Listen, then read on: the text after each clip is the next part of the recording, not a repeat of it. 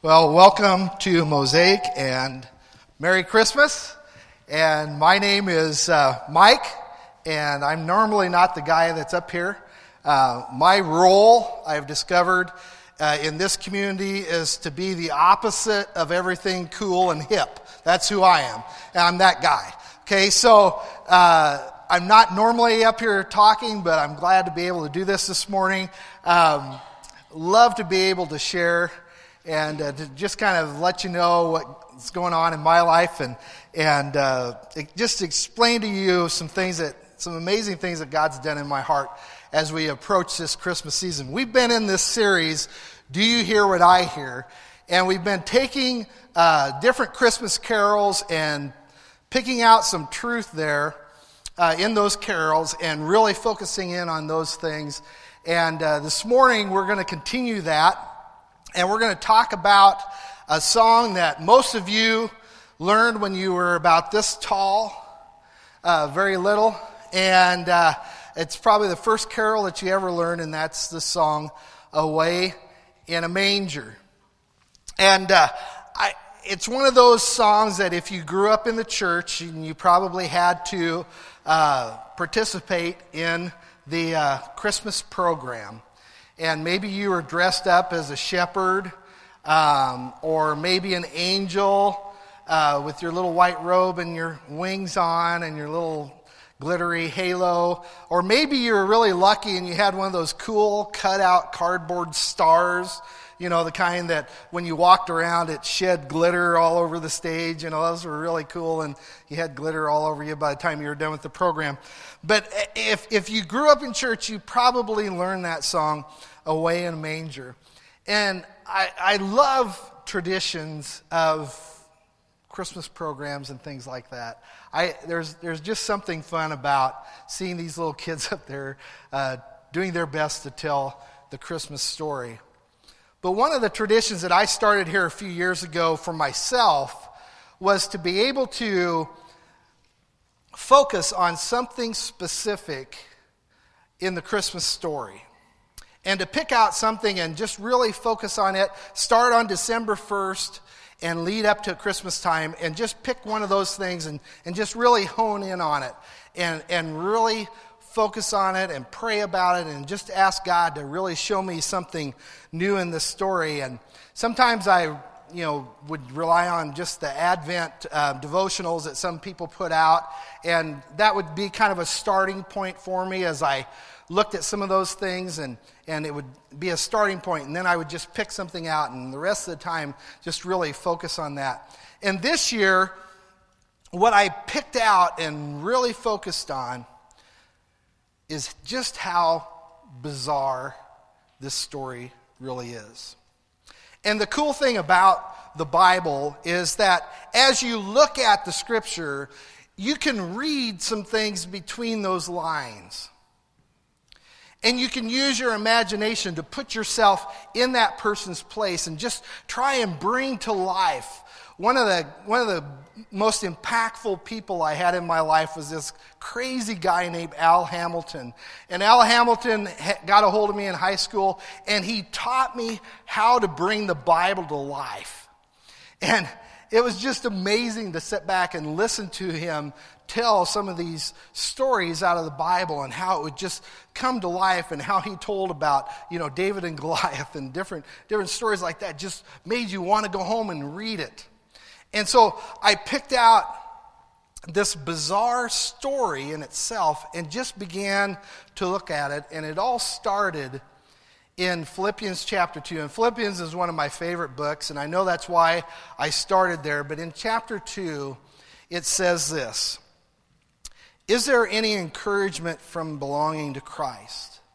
Any comfort from his love? Any fellowship together in the Spirit? Are your hearts tender and compassionate? Then make me truly happy by agreeing wholeheartedly with each other, loving one another, and working together with one mind and purpose. Don't be selfish. Don't try to impress others. Be humble, thinking of others as better than yourselves. And don't look out only for your own interest, but take an interest in others too. And then he gets to this part. You must have the same attitude that Christ Jesus had. Though he was God, he did not think of equality with God as something to cling to. Instead, he gave up his divine privileges. He took the humble position of a slave and was born as a human being. And when he appeared in human form, he humbled himself in obedience to God and died a criminal's death on a cross.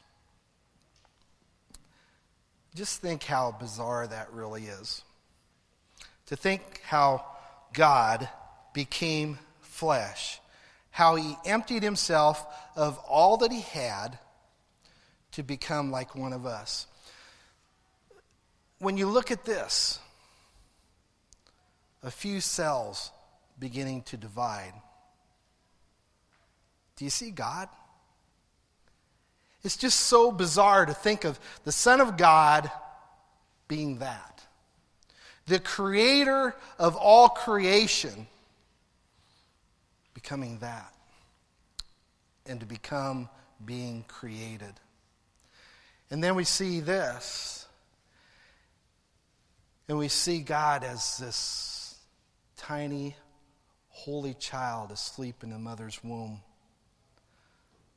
forming fingers and eyebrows and elbows and toes. It's bizarre to even think about that God emptied himself of all that he had to take the same path that you and I take when we are born. To begin as that little zygote with cells splitting, and then to enter this mother's womb and to stay there and to press against the flesh of the mother and swim around in the amniotic fluid, and then to come out the birth canal just like you and I do. And that just seems so bizarre when you think of it as God becoming man. And he became totally dependent on a young Jewish couple. I mean, the guy that cast the stars into the heaven nursed at his mother's breasts. That is bizarre. And when the Bible talks about how Mary kept all these things and pondered them in her heart, I like to think of that as a translation being that it took everything she had to keep from freaking out.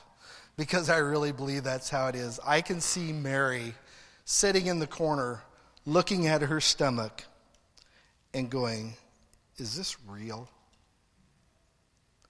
Is this really happening to me?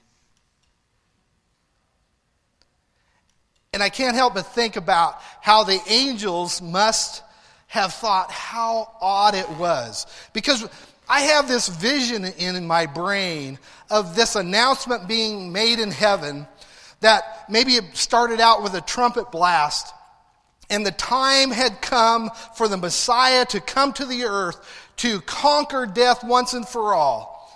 And I could see all heaven rising to their feet, and the angels mounting their fiery chariots, and legions of angels with fire swords drawn, ready to do battle against this evil that has to be conquered. And I can hear the heavenly host of angels rising to their feet and singing out, "Holy, holy, holy is the Lamb." And it had to be such an awesome moment when everything came to a hush as God spoke his plan. And there were no fiery chariots. There were no legions of warrior angels ready to pour down some Sodom and Gomorrah all over the place. There was simply a couple angelic visits and a small heavenly host that they probably had to bargain for to get that sang to some lowly shepherds.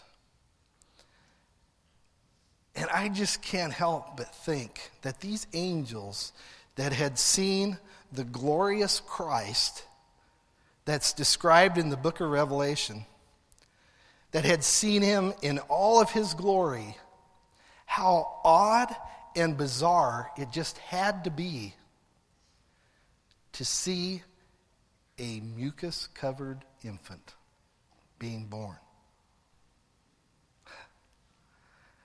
That's bizarre and strange. And I can't help but think about Joseph.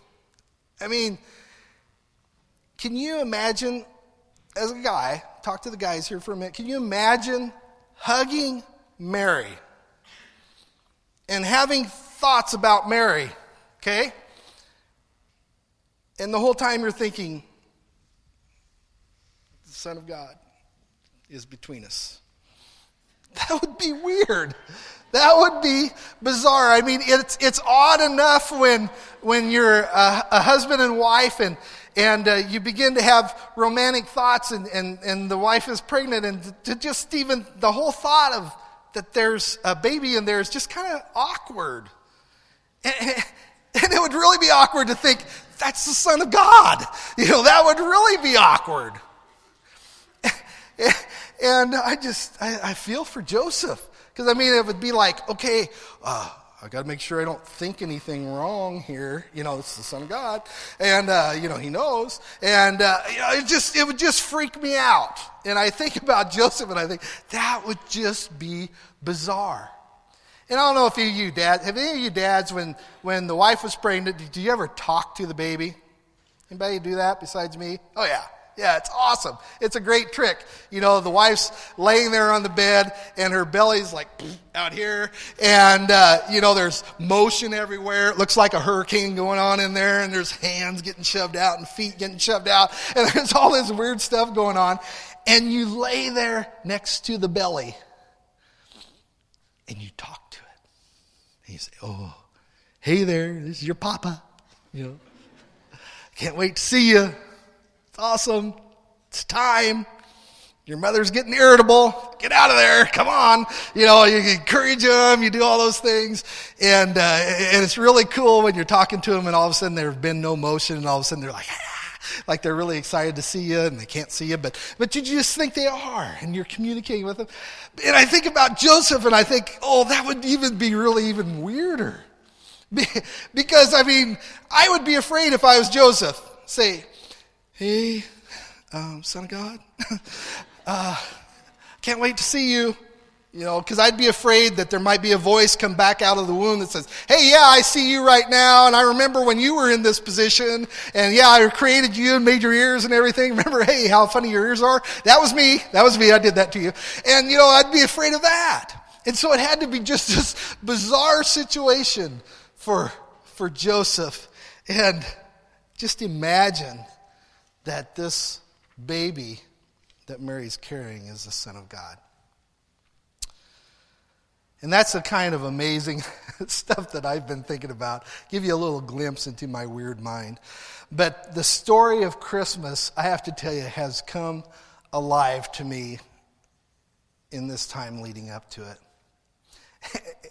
And there have been so many mornings as I've sat there in the dark, because I get up early and we usually go for a walk, and then I sit down on the couch and I've got my righteous cup of coffee, and I'm sitting there drinking that, and it's really nice right now because you have the lights of the Christmas tree, and just contemplating the bizarre story of the Christmas story. And it's just been amazing how it has come to life for me. And there have been times that God and I have just smiled and laughed as I think about things, because there are so many things to think about. The shepherds, they're hilarious if you really stop and think about it. The wise men coming, how odd that was. The innkeeper, how did he feel? I could go on and on and on for hours. Just the things that I've thought of and what God has brought to light.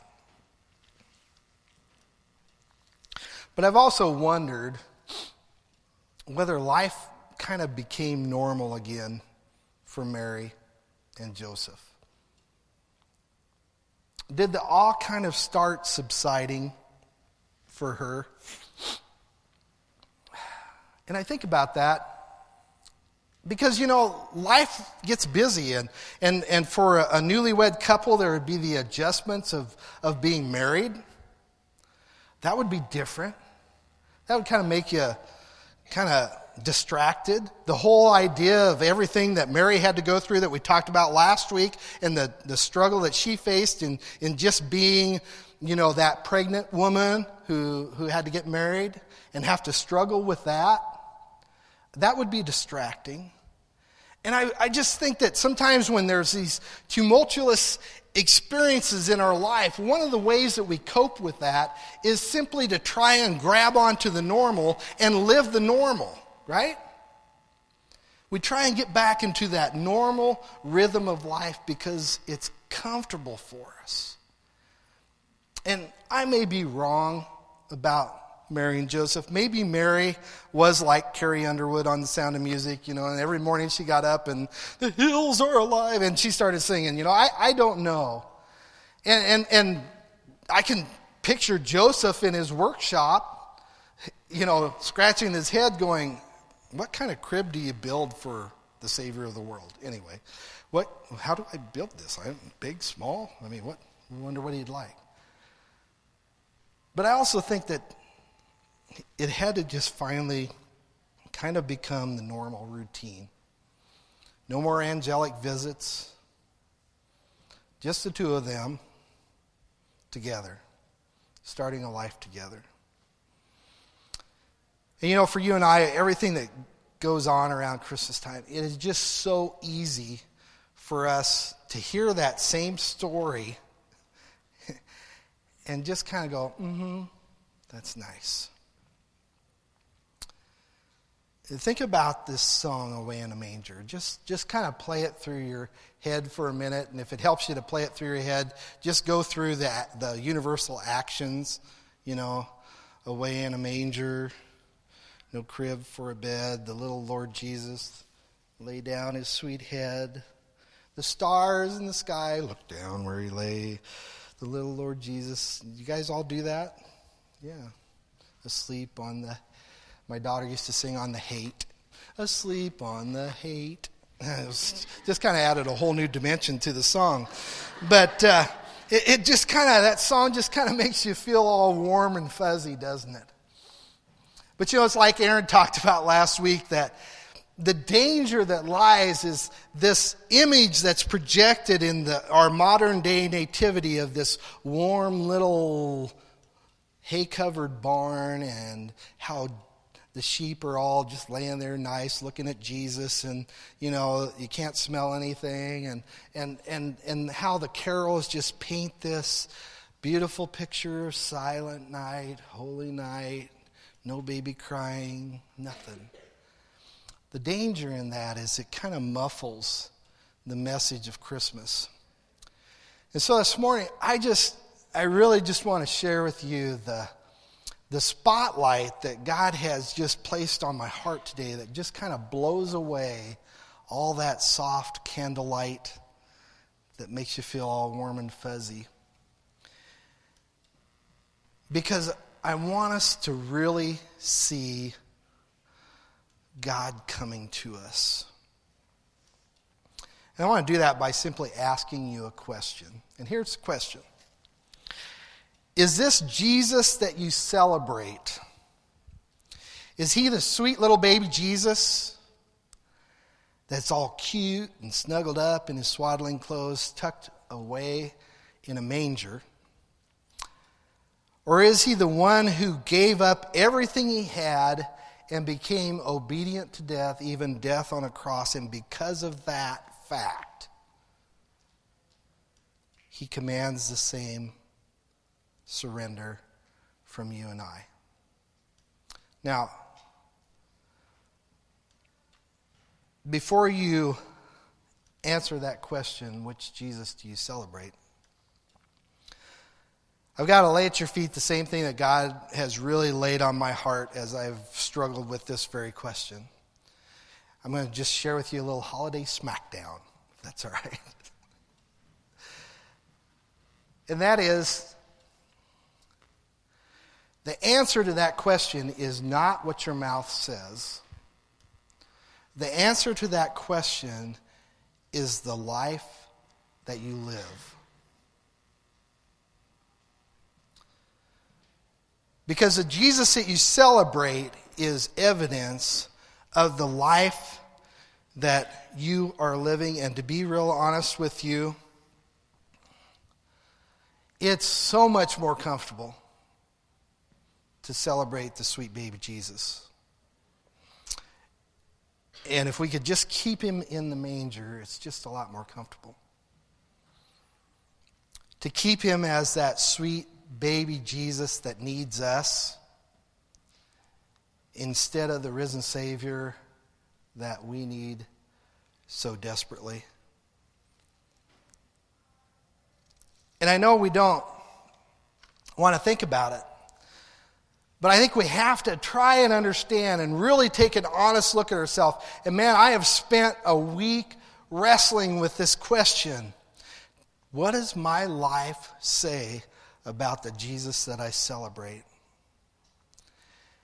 And to kind of help you do a little evaluation, because this is what I've done, to try and help you evaluate that a little bit, I'm going to paint you two spectrums, okay? And then look at yourself and put you along that line somewhere. And really be honest with yourself and answer this question by evaluating your life.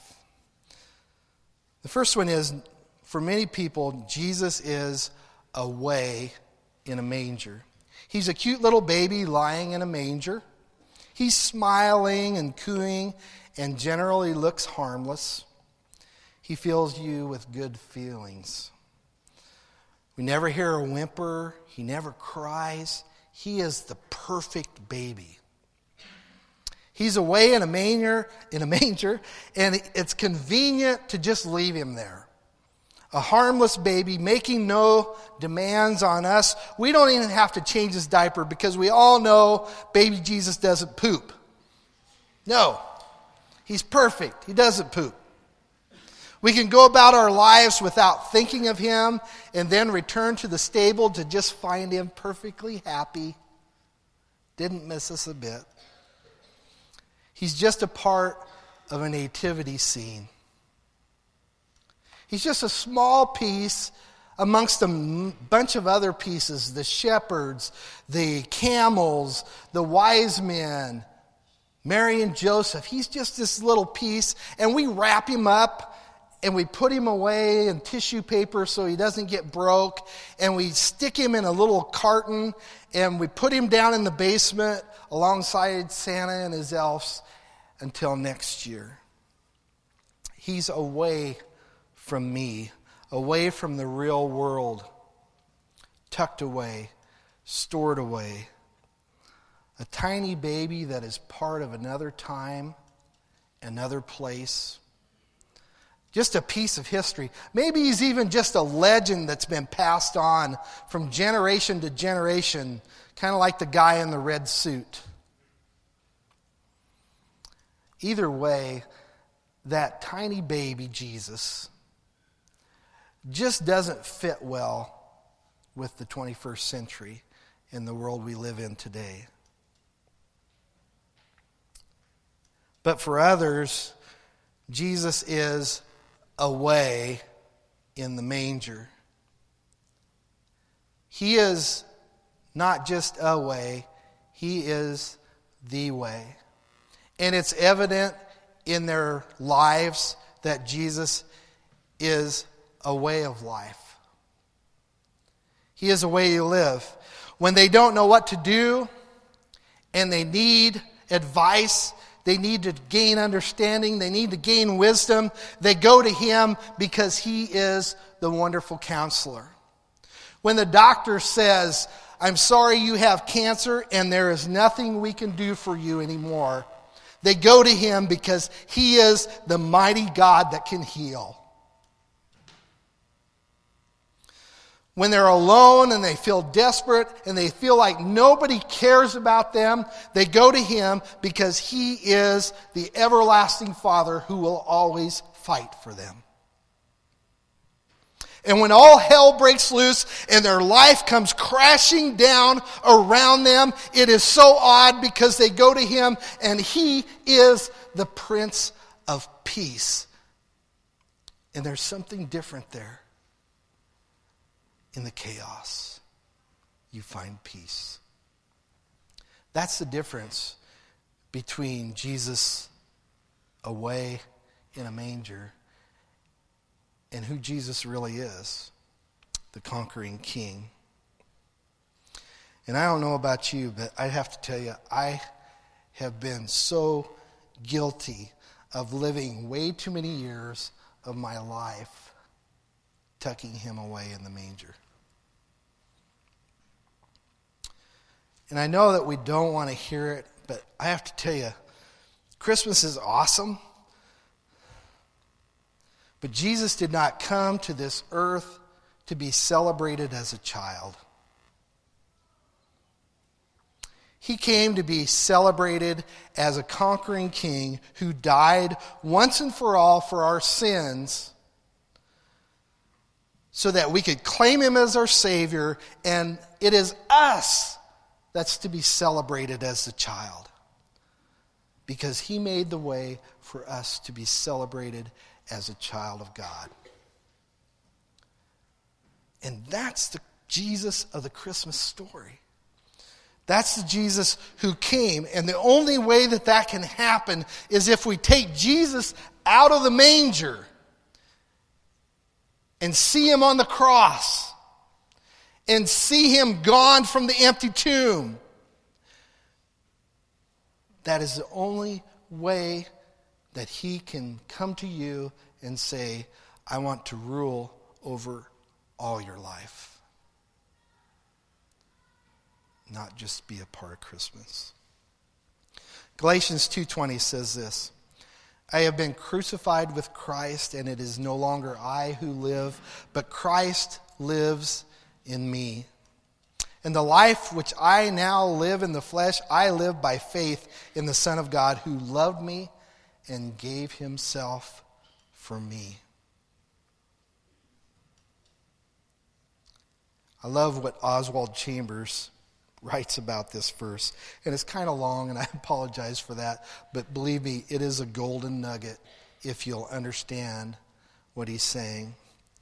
He says, to become one with Jesus Christ, a person must be willing not only to give up sin, but also to surrender his whole way of looking at things.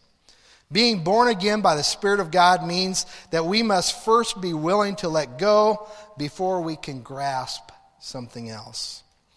The first thing we must surrender is all of our pretense or deceit. What our Lord wants us to present to him is not our goodness, honesty, or our efforts to do better, but real, solid sin. Actually, that's all he can take from us. And what he gives us in exchange for our sin is real, solid righteousness. But we must surrender all pretense that we are anything and give up all of our claims of even being worthy of God's consideration. And once we've done that, the Spirit of God will show us what we need to surrender next. Along each step of this process, we will have to give up our claims to our rights to ourselves. Are we willing to surrender our grasp on what we possess, our desires, and everything else in our lives? Are we ready to be identified with the death of Jesus Christ? We will suffer a sharp, painful disillusionment before we fully surrender. When people really see themselves as the Lord sees them, it's not the terribly offensive sins of the flesh that shock them. But get this, but the awful nature of the pride of their own hearts opposing Jesus Christ. When they see themselves in the light of the Lord, the shame, horror, and desperate convictions hit home for them. And let's be honest, because this is exactly what I'm talking about that has just hit me between the eyes. What he talked about there about pride, that's me. Because the real reason that I'm uncomfortable of this risen Jesus who saved me, and that it's so much more comfortable just to hang on to that baby Jesus, is because of that sacrificial love of his that just commands me to do the same for him. But the amazing story about all this that we've talked about is that God did this for one reason, is his deep, deep, deep, deep, deep, deep desire to be near us. There's no other reason for Christ to come than that desire for him to be near us. Think about the last verse of the song, Away in a Manger. Be near me, Lord Jesus, I ask thee to stay close by me forever and love me, I pray. Bless all the dear children in thy tender care and take us to heaven to live with thee there. That's really his desire, is just be near. And the truth of what I want you to see today is that can't happen with him in the manger. So what Jesus are you celebrating? That's a tough question. And normally around Christmas time, you're supposed to be happy and gay and all those good things. And sometimes that's a tough thing to get hit with. But I can tell you, there is nothing greater than to surrender and to see him as he really is. Let's pray. Father, it's a heavy thing for us to kind of just think about even surrendering. It's not fun to think about. And yet I am so thankful that your son thought about it and said yes. And when we consider everything that he gave up, the things that you're asking us to surrender to you just seem so small. And yet our pride is so strong and our sinful nature is so strong, we just don't want to let go. And God, my prayer this morning is that you will search our hearts, that you will use your Holy Spirit to just work on our hearts, to just make us so uncomfortable this Christmas season that we can't help but let go of those things that we just want to hang on to. That you'll make us miserable so that we can see what you long and what you desire from us. Lord, we love you and we thank you so much that you were willing to send us your son. We're thankful for this bizarre story, this bizarre plan that you had to lay this all out so that you could come and be with us and teach us how to live. We just praise you, God, and thank you right now. And we pray it in the one who came. Amen.